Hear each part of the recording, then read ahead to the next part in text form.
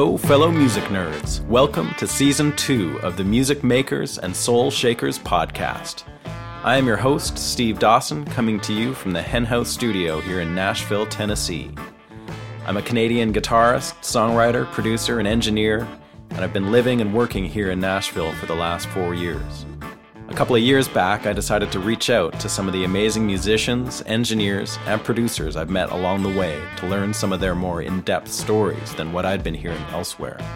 So between March and August of this year, I'll be releasing a new conversation every Wednesday with someone who I feel has been involved with creating great recorded music.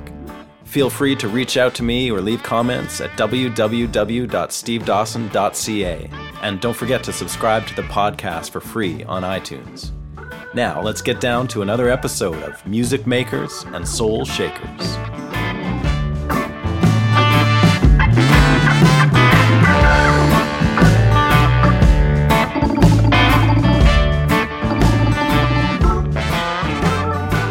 Hey there, fellow music nerds. Thank you for getting down with more extreme nerdiness with me today. My guest this week is a killer musician, and I love going into the pedal steel rabbit hole, and that's where we're going today. But fear not, it doesn't get super pedal steel heavy. But my guest today is a great musician. He is known for his pedal steel playing and production skills. His name is Lloyd Maines. And, you know, I've talked a bit about what I consider the zones of music history. I'm talking about American popular music history. And there's a zone in my mind that incorporates the Austin, Texas music scene of the 70s and 80s, and that's where Lloyd fits in. I became aware of him through his association with Joe Ely on his string of awesome albums that date back to the late 1970s. And Lloyd Maines was in Joe's band all through that period. Eventually, he left the band to kind of get off the road, and he became the man to call to produce and play pedal steel if you were in Austin. So his credits are really long and epic, and you should go look them up. And they include a who's who of classic Texas acts like Butch Hancock, Terry Allen, Jerry Jeff Walker, the Flatlanders, Ray Wiley Hubbard, Asleep at the Wheel, not to mention playing on contemporary albums for Wilco, Uncle Tupelo, and many, many more. He's also the father of Natalie Maines, the amazing singer of the Dixie Chicks, and he produced some of their albums and plays on most of them. So I wanted to get in touch with Lloyd to hear about all this stuff and all the facets of his life and career, and he was nice enough to oblige. I've never met Lloyd, but he was a great guy to talk to, and I loved having him on the show. And we did get to nerd out a little bit about the steel guitar, but, you know, we'll save the heavy steel nerding for another time. But we really got to hear the story of a guy that toured his ass off and then made the transition into the studio and thrived in all those scenarios. So I'm looking forward to you hearing it. Thanks to everybody for downloading or listening or streaming or whatever you're doing to listen to the episode. As always, you can visit me and the show at www.stevedawson.ca. You can keep in touch with me there, make some comments if you feel like it. And if you feel inclined to contribute to the podcast with a donation, you can also do it there at the website. You can go to the podcast page and click on any episode and leave a donation if you feel like it. It's the only way we really have of keeping this show going. So thank you for that if you've done it. Also, if you haven't done so yet, please head over to iTunes and subscribe for free to the podcast there. That helps us get in the iTunes listings, and that helps get the word out, so please do that. All right, now I'd like to tell you about today's sponsor, Union Tube and Transistor from Vancouver, Canada. They're known for guitar pedals with a focus on quality and simplicity. They build durable, repairable products that are as at home in the studio as they are on stage. I gotta say, I use these pedals all the time in the studio and live. I've got their Moore pedal and a Sound Bender pedal, and they both get tons of mileage on sessions and gigs. Great tones and the best fuzz effects going too. Check them out at www.uniontone.com. And now, without further ado, please enjoy my conversation with Lloyd Maines.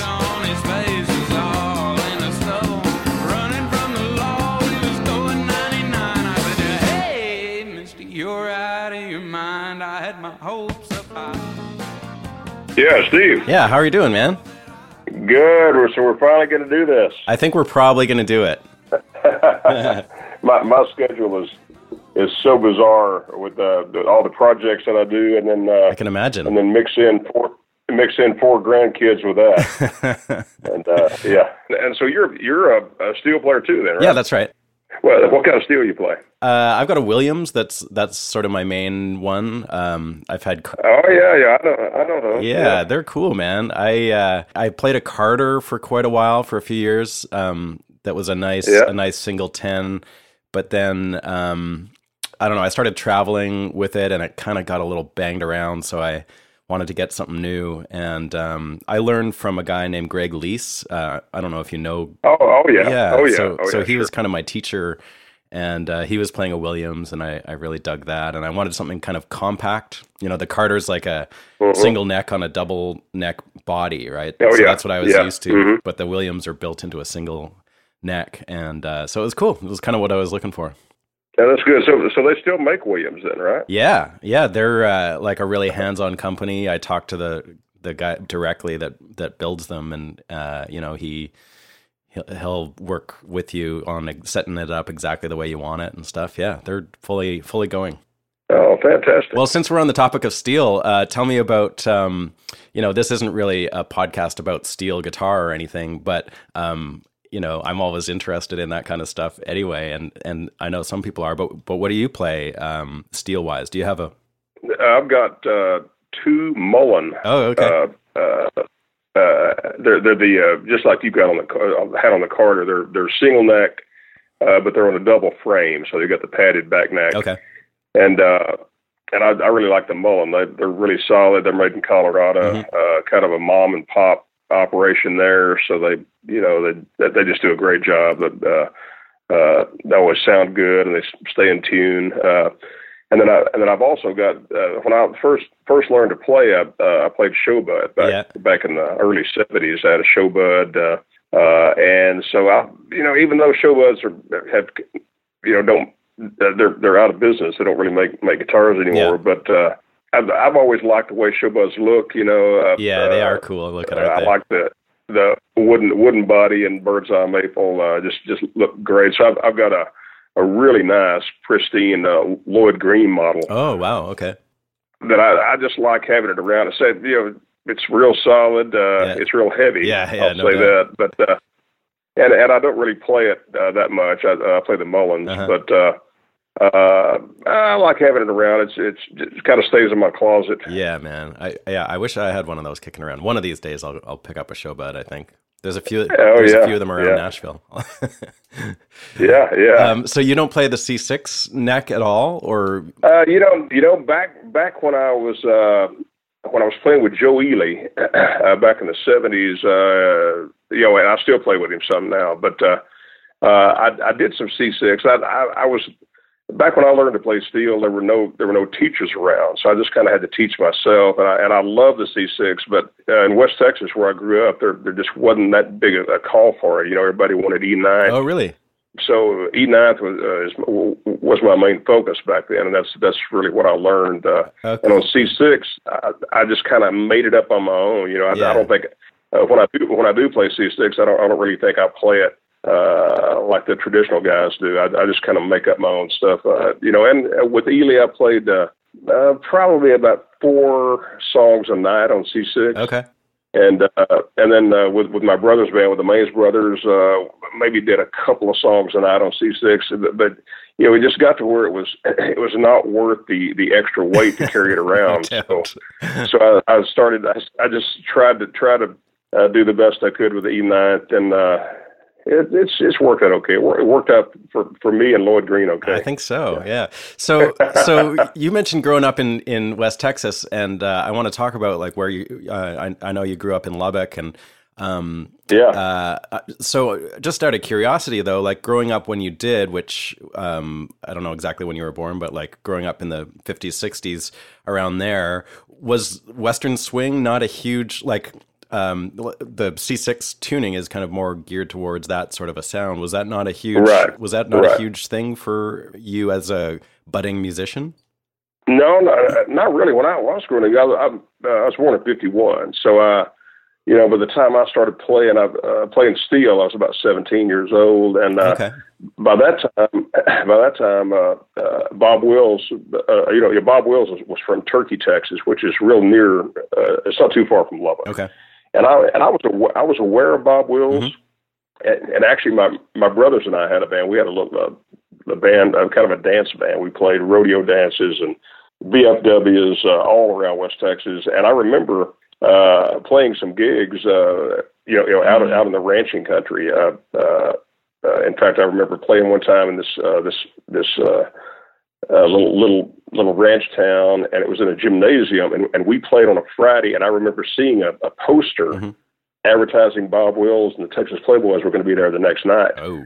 But back in those days, we just kind of took it for granted. Right. And I really regret that I didn't have the foresight to like go see a Bob Wills show. So consequently, I never got to see him live. Okay. But back when I was learning to play music, I liked Western swing, but we didn't do that much. We did more. I mean, I was totally into Merle Haggard, Buck Owens, George Jones. I learned all of Ralph Mooney's licks on all those early Merle Haggard records, and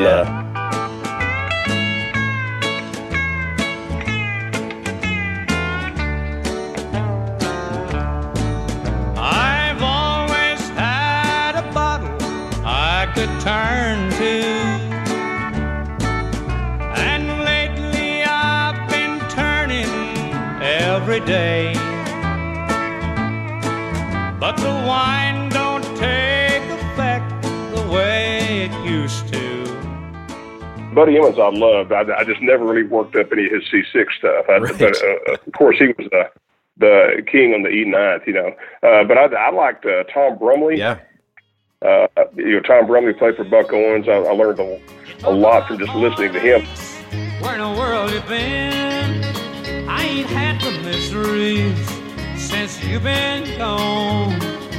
Hello, trouble, trouble, trouble, welcome home.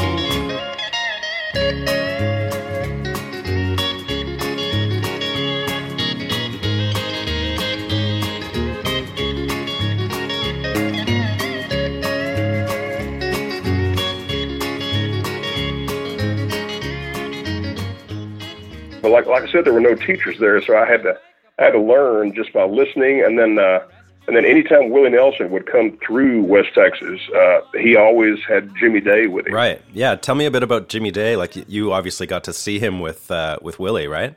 I got to see him many times. There was a club there in Lubbock called the Cotton Club. It was just right outside of Lubbock. Uh-huh. And Willie Nelson would come there, and this is the days where Willie was wearing a three-piece leisure suit, and he had a crew cut. It's like he was. Those are good days, man. Good days. And he always had Willie Nelson playing with him, and he always had Jimmy Day playing with him. Yeah. And Jimmy Day, and I would set up literally 3 feet from Jimmy Day, wow. and just watch every move he made. He was such a soulful player. Yeah.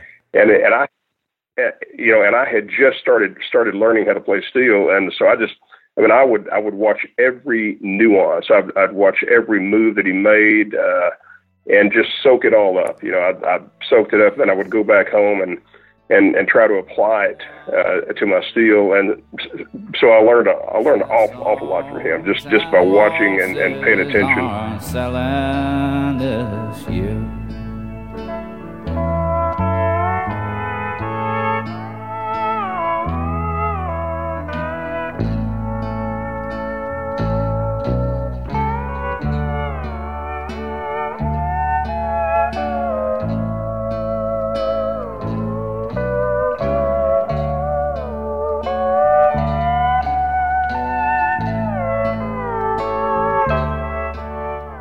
Was he on E9 strictly? Oh yeah. Basically, the entire night. There were a couple songs that he might.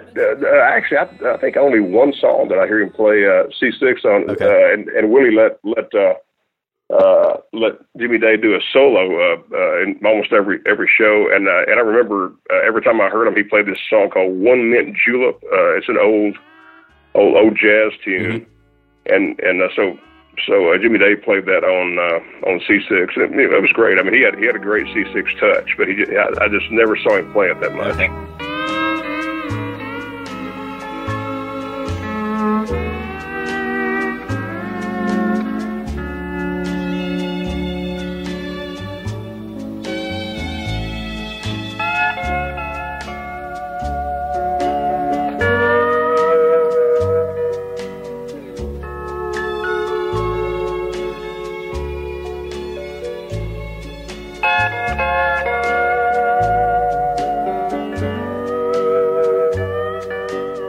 And so what were those shows like? Like, how big was Willie Nelson at that point? And was it kind of a roadhouse, or was it more of like a stadium or something?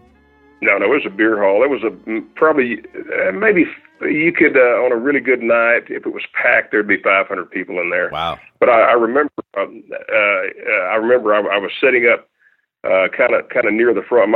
We were all underage. My brothers and I were underage, so my dad had to take us out there.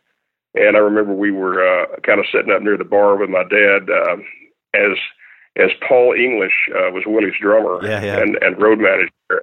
And I remember one time I overheard when Paul was settling up at the end of the night with the bar owner, and apparently Willie had played it for a guarantee of $1,000, and there wasn't quite enough tickets sold to cover that. So I remember hearing Paul English and the club owners sort of argue it out.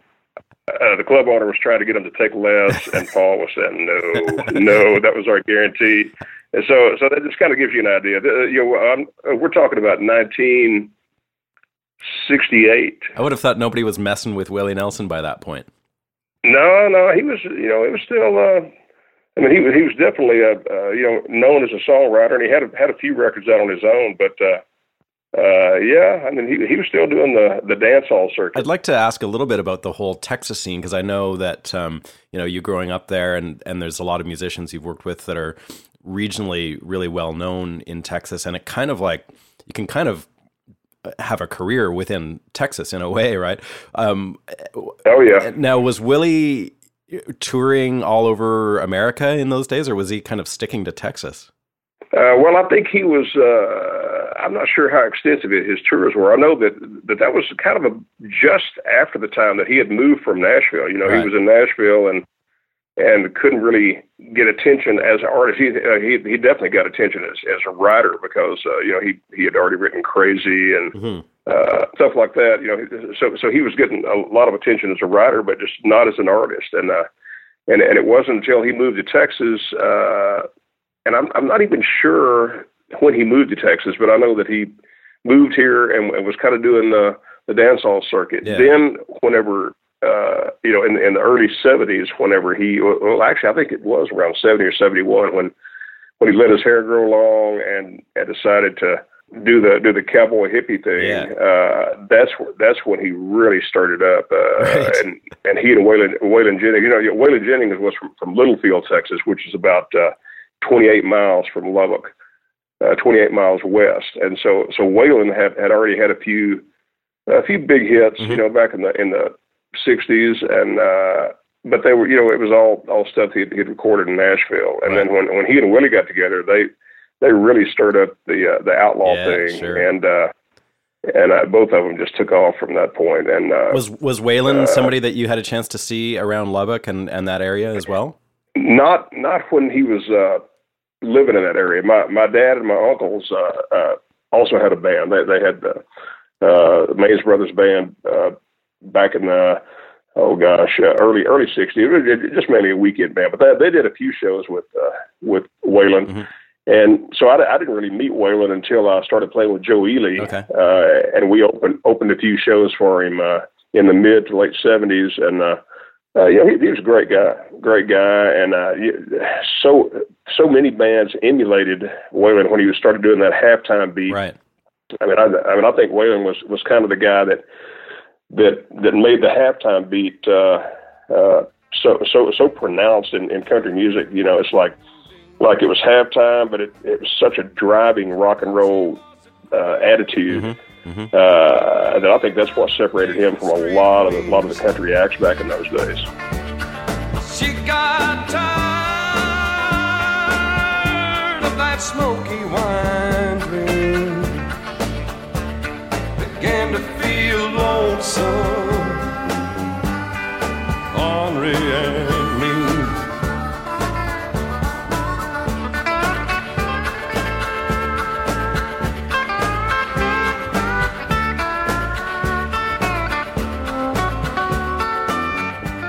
Growing up in that area in Lubbock, obviously Buddy Holly looms large. But what else were the big influences for you? Like, so you grew up in the era of early rock and roll, and you know, what were you listening to as a kid?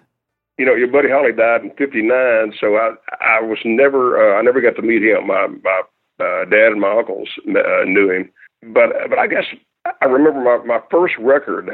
Whenever I first got a record player when I was just a kid, my parents let me pick out a 45 that I wanted, and I picked out, you know, and I can't remember what Conway Twitty's rock and roll name was, or to tell you the truth, I think that the name on the 45 was Conway Twitty. Uh-huh.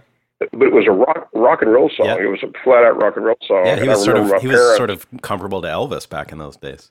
Oh yeah, totally. And I can't remember the song, but I remember that I liked the you know, the kind of rock and roll attitude of it. The swagger. I was only like 9 years old, you know, something like that. Right. But I remember my parents frowned on the fact that I actually picked a rock and roll record by Conway Twitty.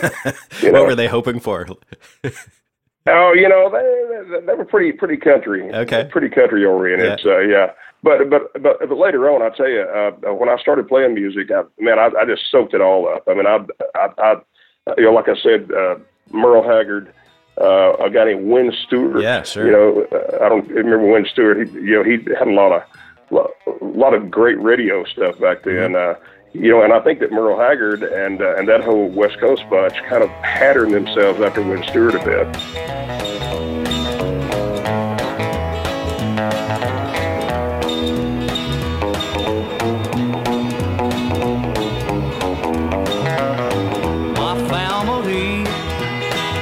My Thanksgiving, I love them more and more each day. They're the reason I keep living and working my whole life away. Actually, before I started playing steel, I played some electric guitar and acoustic guitar, and so my brothers and I knew every Haggard song. I mean, we could do them all. You know, if you're going to play a dance in West Texas, if you knew Merle Haggard and a couple of Bob Wills songs and some George Jones, Ray Price, Johnny Bush, if you knew that stuff, you would always have a weekend gig. Right. Because people just love to dance to it. But I tell you, after that though, I kind of got turned on, and I'm not sure by who turned me on to him, but to Poco, Flying Burrito Brothers. Yeah. Who was the steel player in Poco? Rusty Young. Right, okay. Rusty Young, yeah. You know, and I remember hearing this live record by Poco. The name of the record was Deliverin'. And if you've never heard that, it's an absolutely great live record. It had Rusty Young on steel. It had Jim Messina on Telecaster. The bass player is a guy that plays for the Eagles now, Timothy B. Smith. Right, yeah. And I tell you, to me, that was back in the early 70s, late 60s, early 70s, Poco defined country rock. Right. I mean, it was like their playing was impeccable. Their harmonies were just fantastic, you know. And so anyway, every time I would listen to that live Poco record, it would just make my blood boil. Oh, you better think twice about leaving me behind. Make up your mind about what you're gonna do. You take my advice. Oh, woman, you've got to choose. Take a little time. You've got nothing more to lose.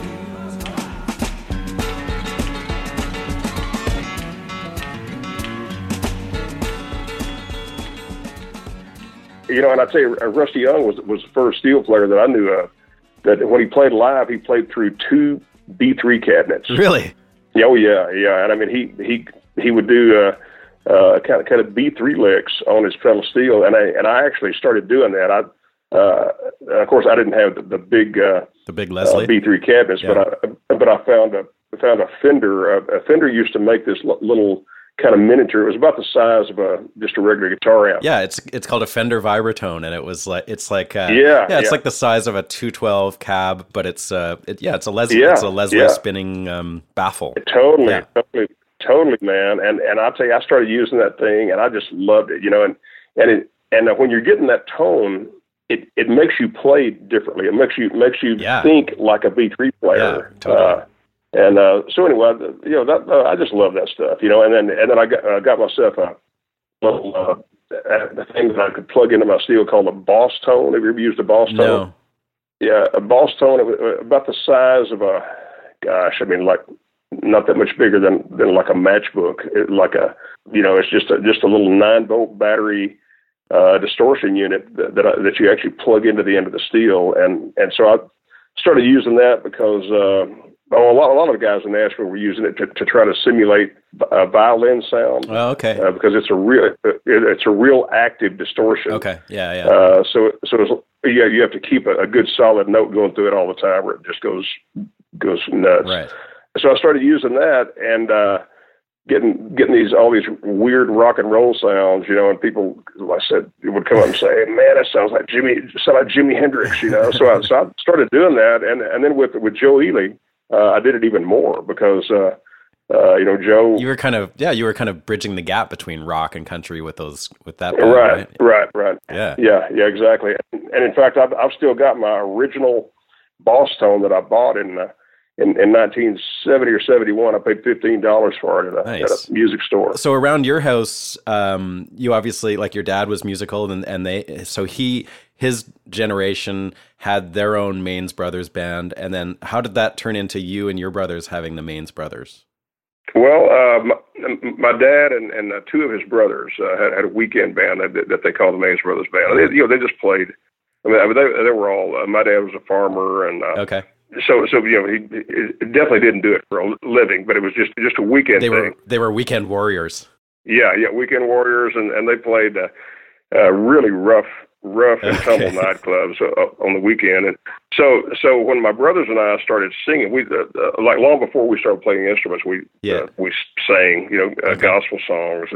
Then we started learning a few country songs, and so my dad, I mean, we were like, I was in the 7th grade, 6th grade, and my brothers were a couple of grades lower, but my dad would take us to these bars, and then maybe over the course of the night he might get us up to sing just a couple of songs, and of course everybody thought the drunker the crowd was, the better we sounded for sure.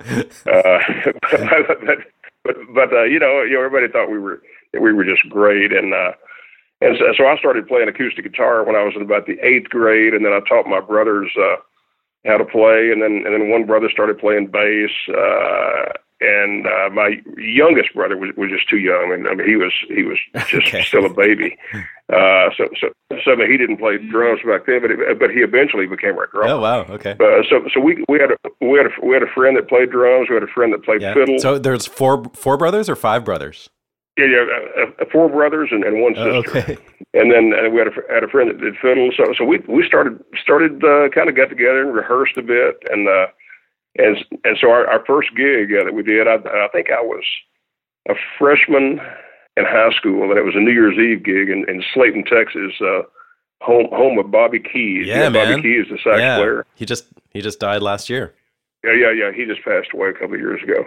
But anyway, it was Slayton, Texas, this Catholic hall. It was like a Catholic New Year's Eve dance, and I remember we had a Fender Bassman, one of those piggyback Bassman amps, the cream color with a head on top. And so it had 4 inputs. So I plugged my electric guitar in one input. The fiddle player used one input. The bass player used one input, and then we had one input for the vocal Perfect. mic. And I remember we didn't have a microphone stand, so we took coat hangers and and hung the microphone very, very strategically from the rafters. Excellent. And got it to where it was just a good vocal, a good level for the vocal. And so we did a 4-hour dance. Holy and shit. just, the crowd didn't know the difference. We had actually, this is before we had drums. This is just fiddle and us 3 guys. And this is back before acoustic guitars had pickups on them. Right. So my brother that played acoustic was just playing acoustic unamplified. You could, I guess you could hear it a little bit, but anyway, the crowd could care less. Yeah, man. I bet that sounded cool too. I've always dug that multiple instruments coming from one source anyway. Like that probably sounded pretty awesome. Well, I mean, we didn't know any different. Sure. I mean, we thought it was great. Yeah. And of course, I probably wouldn't want to hear a recording of it at this point, but. So anyway, we started after that. We started playing VFW halls, and it kind of worked into a thing. And long time down the road, my youngest brother started playing drums with us, and we kind of started taking it seriously. This was this kid thing was long before Ely, and then after we got out of high school, a couple of my brothers went off to college. Yeah. I started playing with Joe Ely, and I played with Ely really, really. Steadily all through the 70s, and then with the Maines brothers, were you playing guitar or steel or both? Yeah. With the Maines brothers, guitar and steel. Once I got my steel, I stayed on steel almost all the time, but I played a little bit of guitar with the Maines brothers, and then once I played with Ely for those 10 years, and by that time I already had a family. I got married really early, and we had our kids real early. So by the time I had played with Ely for 10 years, my kids were starting to first and second grade, right. And I just felt like you need to because at that point, Ely we had done 3 or 4 records on MCA. Yeah. We had toured with the Clash, we had toured with the Rolling Stones, Linda Ronstadt. I mean, it was just a great run with Ely. Yeah. But I really couldn't stay on the road anymore. It's like Joe was about to go out for 9 weeks. Holy shit! And I just felt like I really needed to be with my kids. Yeah. It's like every time we would leave for a road trip with Ely, and then I would get back and see my kids. My kids had changed so much just in the 2 or 3 weeks that we'd be gone. Yeah, it's heartbreaking. And that was an unsettling feeling for me. Yeah. So I just went to Joe and said, man, I love your music. I absolutely live and breathe your music, but I just can't be gone for as long as you need to be gone now. And he was totally understanding. Yeah. And he said, look, I'm not going to replace you.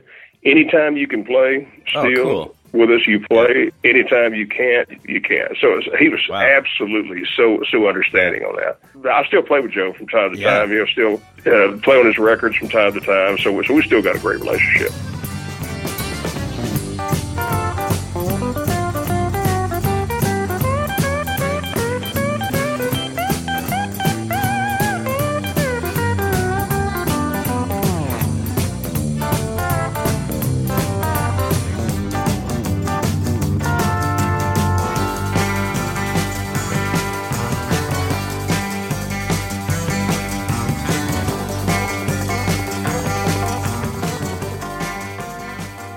Was he just a guy around town that you met, or how did you originally run into him and start playing with him?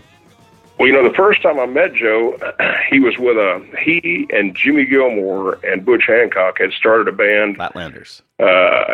Just kind of accidentally called the Flatlanders, yeah.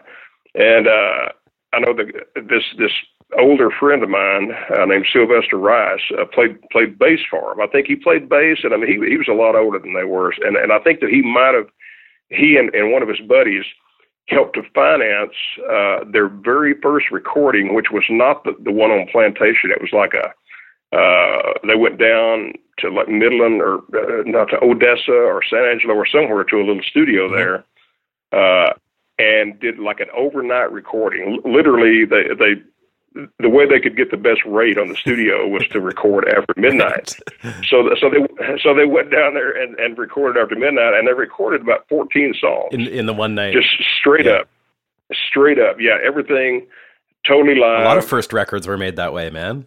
Oh yeah, and this one was recorded on I've never seen a 3-track machine, but this was a 3-track recorder. That's what actually I talked to David Hood, the bass player from Muscle Shoals, and he said in Fame Studios the original machine was a 3-track. Yeah. So I guess it was a thing back then. You know, this would have been, oh man, late 60s, early 70s. I can't remember exactly. I think it might have been 1970 or 71 when they recorded this. This is before you were playing with him. Oh yeah, okay. Yeah. This is actually before I met him. Okay. But anyway, they did that, and then they came back to Lubbock. And we were just gigging around, playing little funky bars, and so this friend of mine, Sylvester, took me out to hear them, and that's where I met Joe for the first time. Okay. And I thought they were great, and Joe played really great harmonica. I mean, a lot of people don't realize it, but Joe's a really good harp player. So I was working at a recording studio in Lubbock, and every now and then we would need a harp player. So I had Joe's phone number, so I'd call him up, and he would come over and play on a lot of gospel records. You know, in Lubbock, those farmers around there would get, you know, up in their 50s and 60s, 50, 60 years old, and they would all want to repent for their sins. so they would all want to do a gospel record. Okay. I mean, this guys, man, I can't tell you how many gospel records I played on back in those days. But so in about 1973, Joe called me and he said, man, I'm trying to raise enough money to move to Austin. He said, so I'm doing a gig tonight at a place called the Main Street Saloon, and he said, I've got my guitar player. I had a guitar player named Rick Hewlett back in those days, and had a bass player named Greg Wright. I'd love you to come out and play steel, and we're just going to play 2 nights in a row, Friday, Saturday, and then I'm going to move to Austin. I said, sure, I'll come out. You know, but I thought it was going to be a little weird with no drums, but I got out there totally unrehearsed, and Joe got up there and did a few of his original songs, a few Butch songs, a few Jimmy songs, and a few Hank Williams songs. Okay. And I tell you, the crowd went absolutely bananas, nuts. Really? And So I mean, we played 2 nights, and you know, this is like 1973, early 73, and you know, I think we made like $50 a piece. And Joe was like, "Wow, you know," because the place was packed. It was a good crowd Friday. It was packed on Saturday. Yeah. So we made some pretty good money. Joe had enough to move. He wanted to move, but he said, you know, this was fun. Let's do it again next weekend. So we played the next. So we did the next weekend, and I tell you, the next weekend, this bar, the Main Street Saloon, was right across from the Texas Tech campus. And I tell you, the people were lined up for a full block to get in. You know, it's like it was this word spread. Joe hit a nerve somehow.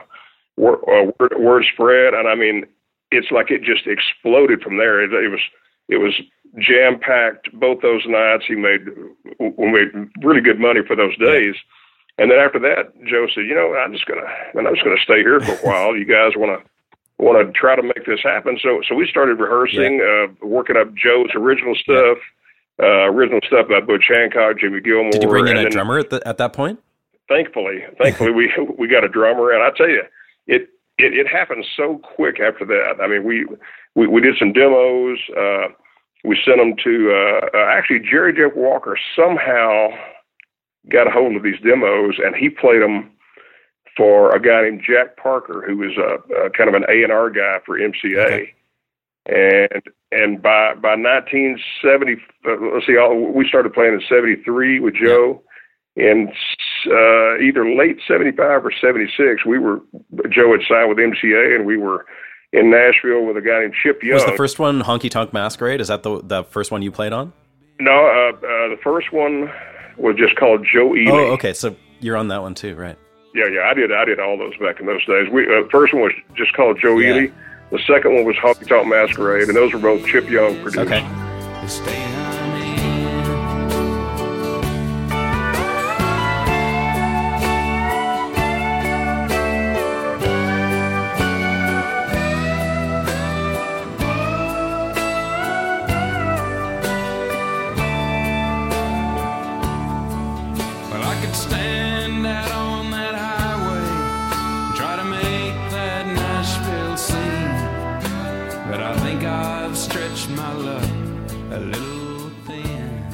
MCA, I guess, wanted to branch out a bit, so they got Bob Johnson. Wow.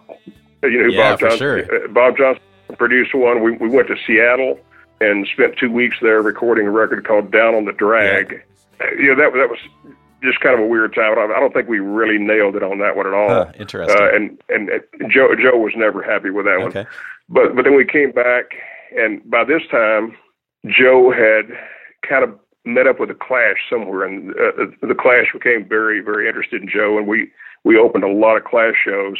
Then we did a record in Austin with a guy named Michael Borowski was a producer, and that was the one that really, really put Joe over the top as far as like being a, you know, he was always in the gray area. MCA never really knew what to do with Joe because we were too country for rock and too rock for country. So like, this would have been modern day Americana, but they didn't have that name back then. So anyway, we did a record called Mustinata Godalana, which was was that like 81 or 82 or something? Yeah, it was. And also during that time, we went to England and did a live record, which the Clash set in on a couple of songs, and it was called Lubbock Calling.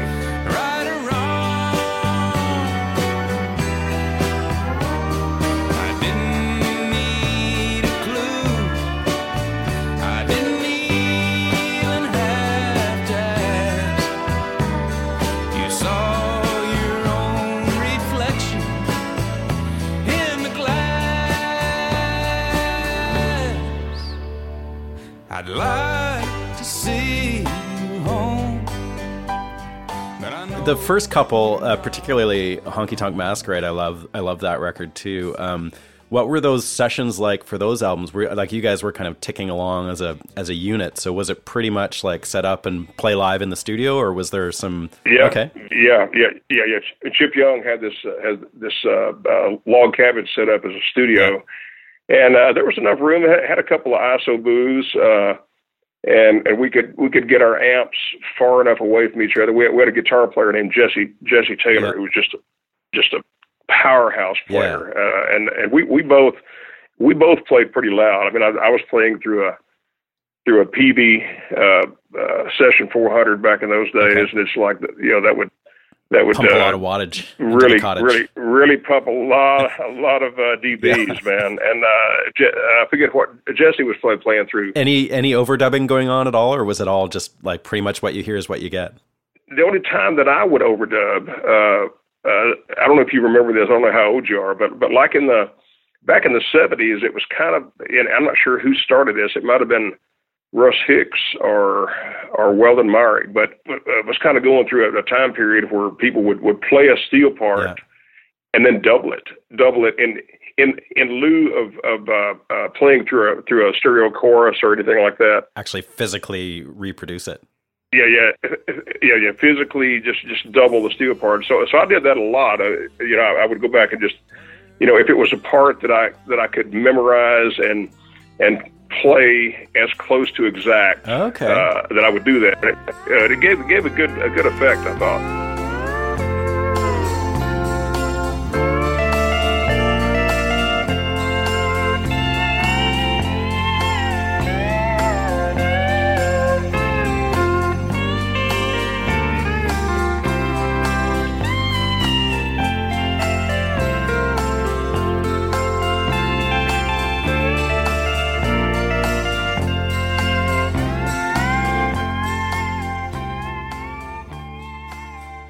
Sometimes I would double it verbatim. Sometimes I'd work out a harmony. Right. You got to zone in, especially on the steel. You as a steel player, you'll know that playing steel. I had this guy. I was doing a session here in Austin one time, and the piano player.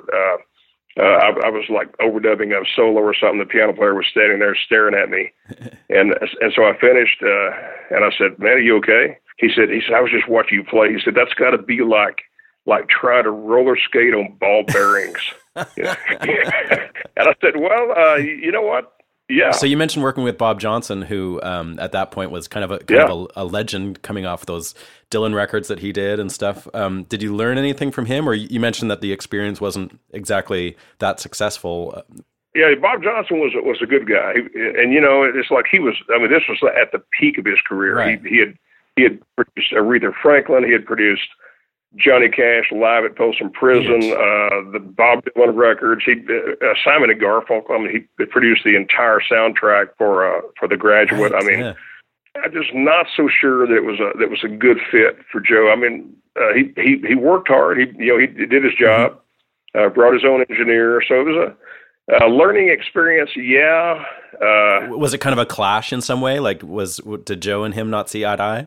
No. There was no. Everybody got along great. Everybody got along great. Yeah, it's just maybe it seemed that it was hard to keep the focus. You know, it was kind of in fact, there was one song that Joe did that he wrote called it was called Maria. It was a song about New Year's Eve, spending New Year's Eve alone. So Bob Johnson thought that the band wasn't really getting into it like we should, and so overnight he had a decorating company or like a party decorating company come in, and overnight they decorated the entire studio like a New Year's Eve party. Wow. You know, and those are the days. Yeah, and he bought these clear kind of weird masks that that you might see on Friday the 13th, like these. It's like a clear mask that you put over your face. It sort of distorts your face, and it still shows the features of your face, but it just looks creepy. Super creepy. Yeah. So he bought us all these masks, and if you ever see that record, you know the actual record of Down on the Drag, if you open up the artwork, or open up the jacket, you'll see a picture of those masks. It's very, very strange, very strange.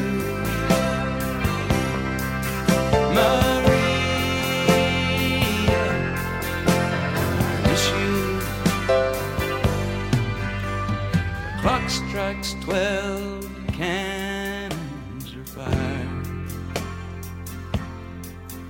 The echoes heard till a year from tonight. The old man with his sick. All of us guys in the band were from Lubbock. It's like he decorated the thing. He tried to get us fired up with decorations. Yeah. And it's like we walked in and we were like, man, this is just weird, you know. So like we were just unimpressed, you know. And I don't know, the end result wasn't what we wanted, but the experience was good. I mean, it was great working with Bob Johnson, and I mean he was kind of a crazy guy, and it was okay, but it wasn't our best work. Right. You mentioned just eventually having to pull off the road and get out of the Ely scene a little bit. And what was the transition like for you going into more of a production session role? Like, did you have work lined up that you were like, okay, I'm going to stay home and be able to dive into this? Or were you kind of just like, I got to get off the road and figure something out? Oh, no. I actually never stopped doing sessions. I mean, I started doing sessions in 1972, 73. Yeah. And, it was there in Lubbock. It was like I said, it was a lot of gospel records, country gospel records, commercials, anything that would come through the door, I would latch on to. Sometimes I would produce, sometimes I would just play. So I was always doing that, and so when I got off the road, I just kind of dug into that more. And also I'm forgetting a very, very important thing. In 1977, another guy from Lubbock, a guy named Terry Allen. Yeah. I don't know Terry Allen. Yeah, for sure. I wanted to ask you about him. This friend of mine, Paul Milosevic, he's an artist, called and said Terry Allen wants to do a record, and he wants to call it Lubbock on Everything, and it's going to be a double record. And so anyway, Paul hooked Terry and I. Terry was older than me. Let's see, I'm 65. Terry's 71 or 72 now, and he was raised in Lubbock. But I'd never met him at that point. And so Terry came into town with a notebook full of songs, like 22 songs, and we sat there and I listened to him play these songs, and I was absolutely blown away. I'd never heard anything like that. I mean, they were just these riveting songs about growing up in West Texas. And I'm panhandling, manhandling, post-holding, high-rolling, dust-bowling, daddy. And I ain't got no blood veins, just got them 4 lanes of hard Amarillo highway.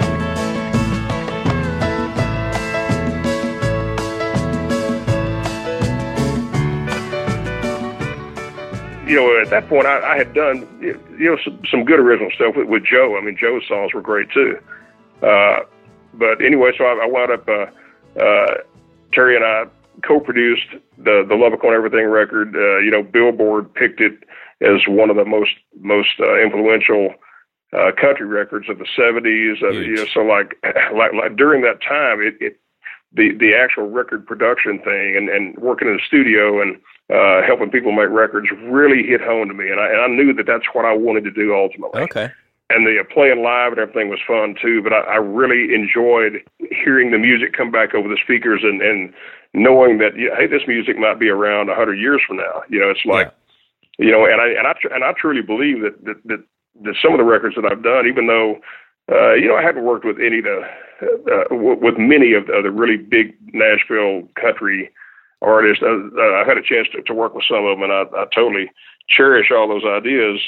But man, the Terry Allen and the Joe Ely stuff to me could be put into a time capsule and opened up 50 or 100 years from now, and people would go, wow. Yeah, man. Particularly that Lubbock on Everything record. Tell me about how you approached producing an artist like that, and what were the actual sessions like for you as a producer? Yeah, it was pretty unconventional. Let's see, I brought in a drummer. My brother played bass on it. Cool. That was pretty much it. Drums, bass, Terry Allen on piano, and then I played acoustic guitar on all the tracking. Oh, okay. And it had to be, we had to do it heads up. We had to do it totally live because Terry Allen, he is an absolute consummate writer, consummate artist, but he has his own sense of timing. Right. In other words, anything that you might have learned from any kind of music teacher or music school about timing, if you're going to do a Terry Allen session, you might as well throw that out the window. Do you mean his phrasing or his actual the phrasing and like meter wise, there may be some pretty stretchy stuff. 5 beat measures here and maybe three beat measure. So as an acoustic guitar player on that, you need to be on your toes, obviously. On your toes, and we just learned early on that there's it was a futile effort to try to straighten it out, have him straighten it out because that just wasn't in his DNA, which frankly, now when we play those songs, it sounds absolutely natural to me. So I'm glad that we didn't try to straighten them out. Also another thing that we had to deal with is that we had a 5'8" grand piano in the studio. That's just the only piano we had. But when Terry Allen plays, he stomps his right foot like a kick drum, and he always would hit the sustain pedal. Oh, okay. And there was, instead of trying to get him to stop that, we mic'd it. It's like it's part of the thing. We made it a part of the sound. That's cool. That was the only right decision because there's no way that he could stop doing it. And consequently, Terry, even though he'll admit he's not Bruce Hornsby. Uh-huh. It's like Terry plays his own thing. And I tell you, man, when he lays down a groove, it's there. Right, it's like really good. So anyway, long story short, we cut the 22 tracks.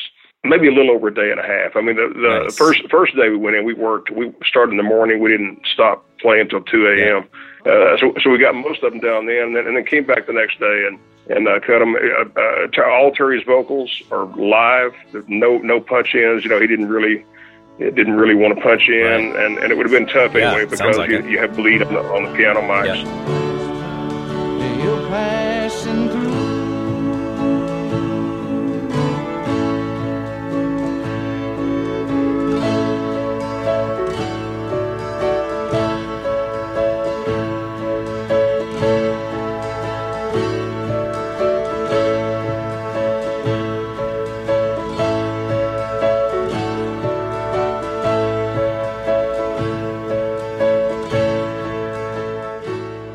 And were you involved in the engineering side and also the mixing side of those records, or did you have? The mixing. I was there. I'm not much of an engineer. Back during the analog days, when everything was analog, I started off recording on 2-track Ampex, graduated to a 4-track Scully, graduated to an 8-track Scully, and then finally 16 and then 24. I could engineer a bit, I could do the punch-ins. I was a really, really confident punch-in guy because a lot of engineers were afraid to punch in because, when you punch in on analog, what was there is now gone, So it's a commitment. A lot of guys were real. Yeah, totally. You got to make that commitment. And, I had pretty good timing since I was a rhythm player. And so I rarely, I think out of my entire career, I might have botched one punch in. It's just a matter of counting and punching on the downbeat. That's pretty good, man. So you're back at home. You start making the records in the studio there. And how many kids did you have at that point? Was it, you've got 2 or 3 kids or something? Two. Okay. Two. I've got Kim and Natalie. Okay. And so Natalie, obviously, everybody knows her as a member of the Dixie Chicks. Was she playing as a kid? Like, were you kind of encouraging that around the house and stuff? I never encouraged it. Believe me. I mean, if you've heard stories about kids just being born with it, and there's no doubt about the fact Natalie was born with it, because when she was 3 or 4 years old, I mean she'd be singing along with records, or I remember she was a huge Grease fan. Where the movie Grease came out, she knew all those songs, and even at 4 years old, she could sing harmony. My wife and I were amazed. We'd just be listening to her, and she was singing harmony parts, without being taught at all. Right. So she was hearing all this stuff. So I knew there was something special there, but I never, my wife or I, neither one ever pushed her at all, because I knew how hard the business was, and I just of course. I think I was at Berkeley the same time she was there. She went there for a couple years, right? Yeah. Actually, she went there just for 1 year. We got a scholarship. She graduated high school a year early. She had enough. She took enough advanced courses because she didn't like high school at all. She wanted to get out, so she took advanced courses, and so she got to graduate as a junior. Okay. And then she went to a college there near Lubbock called South Plains College, which is in Levelland. Yeah. And then, but she really wanted to go to Berkeley, so we went. I took her to New Orleans for the audition, tryouts, whatever you call them. She had to sing before a jury of teachers. I did the same thing, and not singing, but yeah. Yeah, and so she got a scholarship, and she went for a year, and she loved the school. She loved Berkeley, but she didn't get along with Boston that well, really? Because she was a little small, a little short, cute, blue-eyed blonde. As you know, Berkeley is a nice school, but it's located in kind of a rough part of town. And, I think it's less rough now than it was back then, but yeah, I totally know. Oh yeah. So like she couldn't leave the dorm without being with a group of people. Right. Right. James Taylor came and gave a talk one time. Totally was there. Did you go to were you there? Yeah. So like at that point, all the time Natalie was growing up. Any vacations that we'd go on, there were 2. This is like back during cassettes. There were 2 cassettes that we always took on our vacations to play in the car, and that was James Taylor and the Indigo Girls. Okay. And so like Natalie knew every James Taylor song there was, but by the time she went to college, so she was excited. She called us. She said, "Wow, I'm going to hear James Taylor speak tonight." Yeah. And then she got one of her friends to take just a really quick, as James Taylor was walking, I guess, back to his dressing room or whatever, Natalie stuck her hand out and he shook her hand just briefly, and a friend of hers took the picture. Oh, really?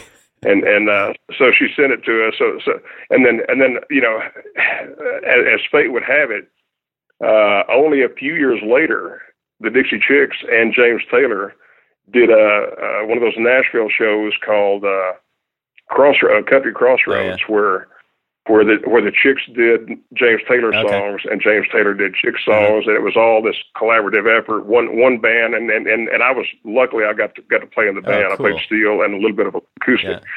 Yeah. All those icons that Natalie had as a kid, she wound up being able to do music with them. She's done shows with the Indigo Girls, James Taylor, just recently, I don't know if you saw the Beyonce thing I did, yeah. at the CMAs. Yeah. Wow, I mean that blew me away. That was killer. Blew me away. Did she come back to Texas and then? Yeah, she came back to Texas after a year, and was going to Texas Tech. In fact, she told me at one point, she said, I'm going to Tech. She said, you're wasting your money. She said, because all I want to do is sing. I just want to sing.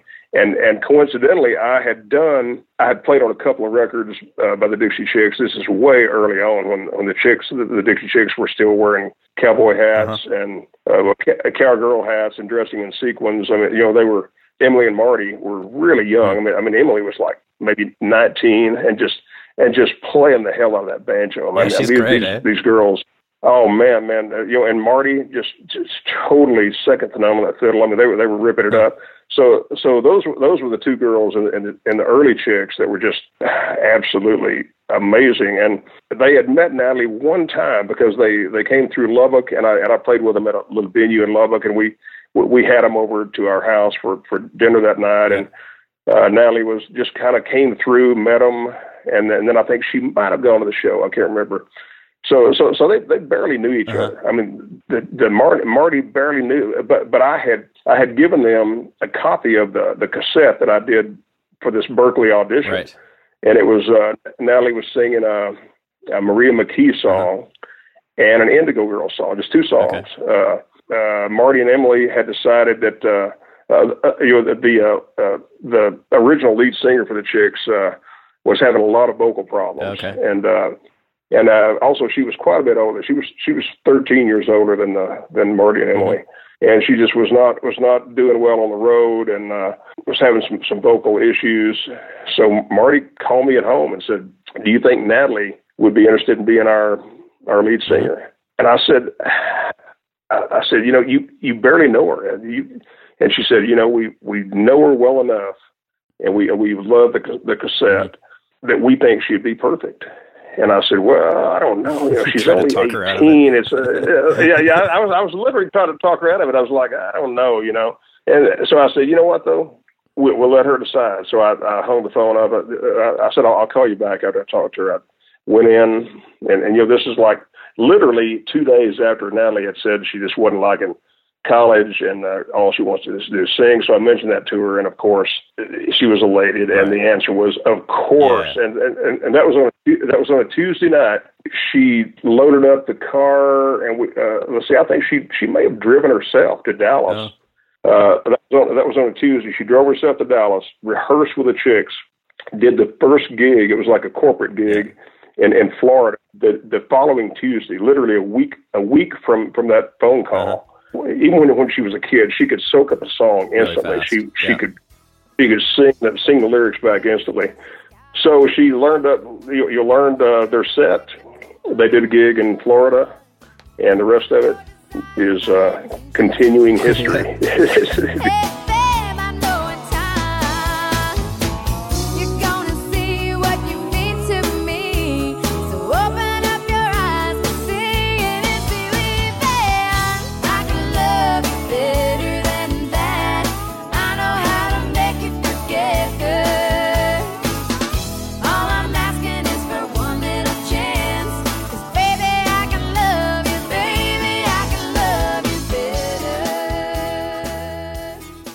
So I didn't realize you'd played on their records before that, but the first one that Natalie's on is Wide Open Spaces, right?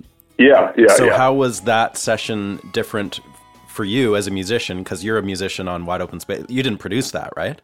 No. That was produced by Paul Worley, right? Paul Worley. Yeah. How are those sessions like? As the evolution of the Dixie Chicks, obviously it was a lot different. Were they, trying to get a more commercially appealing sound going or something, or how is it different for you as a musician?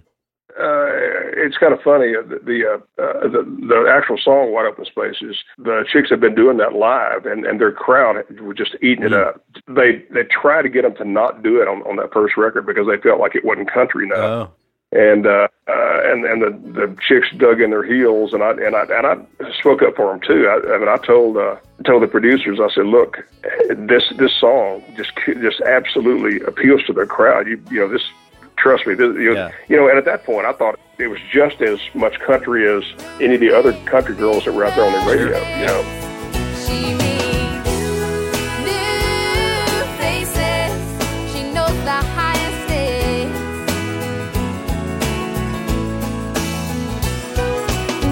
She traveled this road as a child, wide-eyed and grinning. She never tired. But now she won't be coming back with the rest.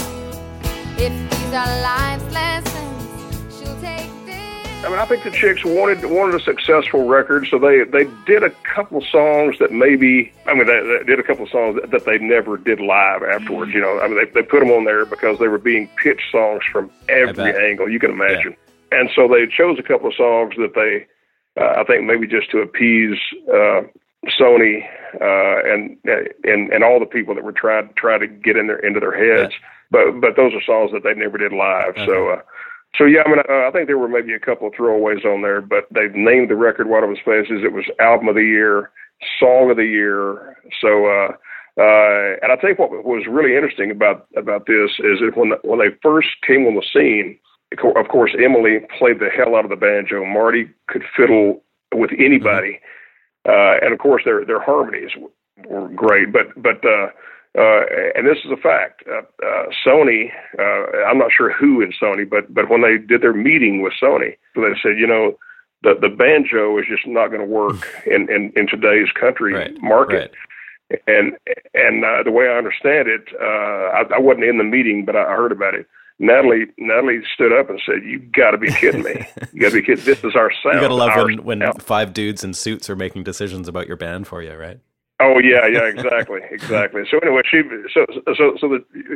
they dug in their heels, and what's funny about that is when they had their very first single, I think it was called "I Can Love You Better than That," and then the second one was called I can't think what the second one was, but it was it had a banjo intro, like a really funky banjo intro. Okay. Man, after that, this friend of mine, this acoustic player from Nashville, Mark Stevens, you know him. And really, during that time, he was like one of the first call acoustic guys. He was just a really great acoustic player. And I saw him after the Chicks had their first couple of singles and were really, really taken off. And he said, "Man, I want you to tell those girls thanks a lot because Mark also plays banjo, Mark Stevens." And he said since they had their first couple of singles, he said every time that I get a call for acoustic, they always say, "Bring your banjo." Wasn't different, was the same old story, and dear to John and so along. It should have fit like a glove, it should have fit like a ring, like a diamond ring, token of true love. Should have all worked out, but it didn't. She should be here now, but she isn't. There's your trouble, there's your trouble. You see him double with the wrong one, and you can see I love you, you can see she does. Can you tell me just a bit about the sessions for that record? Like, was it done pretty organically, or was it done all like with a lot of overdubs, or how was that approached? Well, actually, all the musically, it was pretty much straight up. I didn't overdub much. It was. Were they doing all their vocals live and everything? They were definitely in the booth singing live with us, and also the Chicks have great ideas. I mean, they have great musical ideas. So even though Worley's a great producer, and actually Worley was playing Paul Worley was playing acoustic in the tracking band. Okay. But I tell you, the Chicks have amazingly good ideas musically and arrangement wise. Right. So that, you know, when they didn't hold back, if they had an idea or if they didn't like something that was going on musically, they'd speak up. Which I love that about an artist. Yeah. You know, to speak up now and not 6 months from now. You know, totally. So they did have to overdub all their vocals, lead vocal and harmonies. As a steel player, did you find that like playing on a record, Wide Open Spaces must have been one of the bigger records that you'd played on at that point? That was a huge record. Did that have an impact for you as a session musician as well? I'm not sure about the actual. I mean, I just kind of treated the session as any other session. You know, I always try to try to do something to nail it. But the one thing I remember, because I mean, we're talking back in what was this, 98, right? Maybe. Yeah. The one thing that I do remember is that my steel station where they had me set up, I could kind of lean a little bit to the right, and I could see, I had a perfect view of all three girls in their vocal booth. And I remember several times during the session, I just was like it was almost surreal, seeing my kid in there doing this thing, and with two other great artists and all these players that I just kind of had to glorious feeling that that my kid was in there doing this thing, and that I was lucky enough to be able to be a part of it. That's pretty amazing. Yeah. I was just wondering if you could tell me how going to the album Home, you went from being the session guy that had played on all of their records to I think you co-produced that one with them. And it's a different sounding record. It's a bit more bluegrassy, like a bit more, or maybe a lot more organic sounding. Was that a conscious decision, and how did you approach producing that record? Well, just a little background on that one. The reason that they decided to do Home on their own is because I don't know if you remember this, but the first record was Wild Open Space. The second record was Fly, and like both those records sold gazillion copies. Oh man, I mean, just millions and millions of records. Yeah. And without getting too detailed, the Chicks just felt like that the Chicks and their management felt like selling that many millions of records, it wasn't being reflected in their royalties. Oh, okay. So they made a united effort between them. Hey, look, we want to audit. We want a detailed audit of our sales through Sony. Yeah. So to get that, they had to sue Sony. Oh, I didn't know that. Wow. Oh yeah. You can probably go back and read those details, but they did, and found out that they had a whole lot more money coming. So while all that was being settled, were they still signed to Sony while they were suing them? Oh yeah. Oh yeah. Makes it interesting. Oh yeah, and so what they did, and they said, okay, well, this is going to take a long time, so we're not going to sit around and wait. So what they did, they pulled their own money together, and they came to me and they said, we want you to produce our record because we know we can trust you. Yeah. We know you'll do it right. Yeah. And they said, we want to make it no drums, no electric guitars at all, strictly acoustic. Yeah. And I said, heck yeah, let's do it. So we, So we started. We did some rehearsals at Natalie's house, at Marty's house. This is when they both lived in Austin. They brought Marty. They really liked Marty Stewart. They brought Marty Stewart in, and they wrote a couple of songs with Marty Stewart. We just went into a little studio here called Cedar Creek. We looked at several studios, and that was the one they felt most comfortable in. We went in there in two different time frames, and we did bring in some Nashville guys. Brian Sutton on guitar. Adam Steffi on Mando, the bass player, I should know the bass player's name. The bass player used to play with Nickel Creek, an older guy, Byron House. Oh, okay. Byron House. And then on the second group of sessions, we recorded.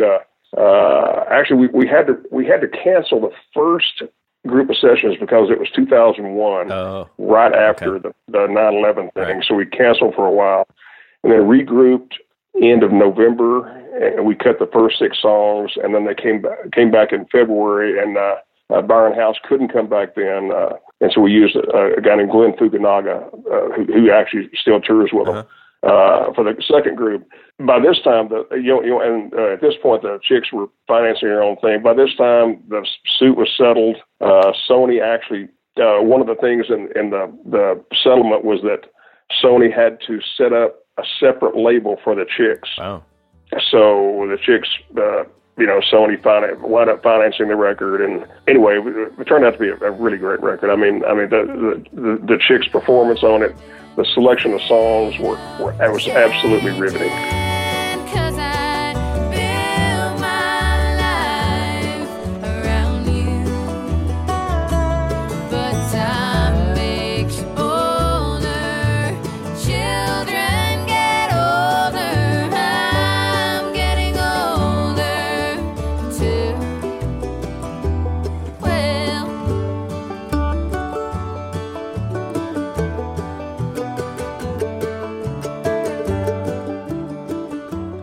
Did you set them up in was it in one room and very much like a bluegrass session, or did you kind of treat it somewhere between that and a pop session? No, we treated it more like a pop session. I mean, the girls, it was kind of like we did the other stuff. The girls were all in the same room, sitting on 3 mics. Luckily, they were isolated. Since we didn't have drums, we didn't have a bunch of cymbals getting all over everything. But we were all pretty isolated. Brian Sutton, and I think Brian Sutton he's like a freight train of rhythm for that guy. Oh, he's fantastic. But we were all separated enough to where we didn't have any bleed issues, So when we get into the mix, we didn't have to deal with a bunch of that. Was she doing the banjo stuff live, or? She was doing it live, but she had to go back and this studio that we were in was pretty small. So there just wasn't enough ISO boost where we could get separation. So all the banjo, fiddle, and Natalie's guitar and all the vocals had to be overdone. There was one song. I take it back. There was one song that everything was live, and Natalie wanted to do it that way because there was no harmonies, so she could sing the whole thing. We set up, and it was a song that was written by Rodney Foster on that record. That was a live vocal. We were setting Natalie in a room all by herself with a kind of candlelight, and we tried to really create a good atmosphere, and so that was the only song on the record that was live. Sweet dreams, little man. Oh, my love will fly to you each night on angels' wings. Godspeed, sweet dreams.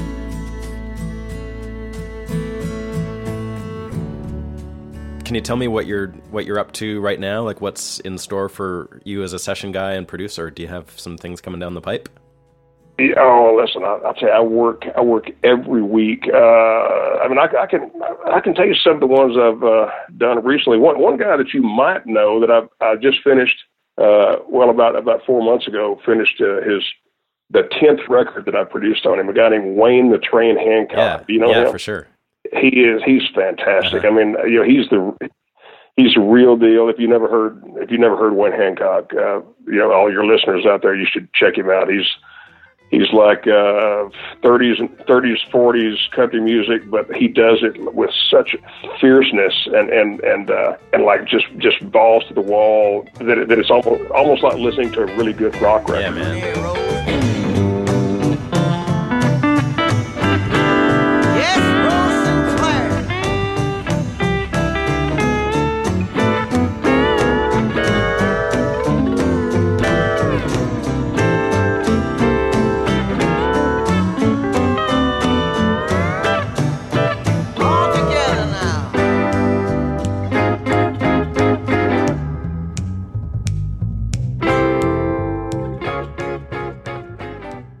Band called 2 Tons of Steel out of San Antonio that I've done about 8 records on. I just finished another one on them. This guy, really good. He used to be with a band called The Departed, which used to be, and then The Departed used to be Cross Canadian Ragweed from Oklahoma. Yeah. But his name's Seth James. Just a great telly player and fantastic singer and writer. Well, it's an amazing career, and I really appreciate you taking the time to talk to me about some of those old stories and everything up to modern day. And thanks so much for absolutely, man. Anything I can do, just let me know in the future. You've been great to talk to, and you ask great questions, which is sometimes that's a rarity. Sometimes, yeah. You did your homework. Well, coming at it from a music nerd point of view, but also being in it, sort of gives me the insight to ask relevant questions. I hope. Absolutely. Yeah, and I can't wait to talk to Natalie now and tell her that I did a podcast with a guy that heard the same commencement speech from Taylor as she did. Yeah, man. Well, thanks so much, Lloyd. I hope to meet you one of these days. And, yeah, man. And best of luck with everything.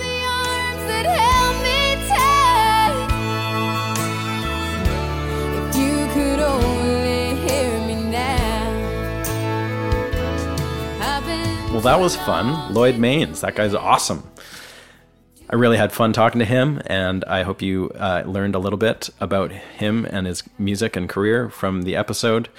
And I'm looking forward to seeing you again next week for another episode of Music Makers and Soul Shakers.